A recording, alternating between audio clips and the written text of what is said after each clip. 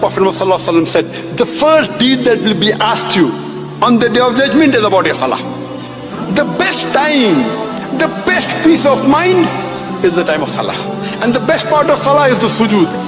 People say, the 10 richest men in the world. Number 10, Ambani. Number 3, Bill Gates. Number 2, Jeff. Number 1 is who? A Muslim who offers 2 rakat of sunnah salah before Fajr. Because the beloved Prophet Muhammad said that if you pray 2 rakat sunnah before Fajr, it is more valuable than the earth and the wealth in it. So if you have a Muslim, you understand that, you will know the reward of that. It is the sunnah salah.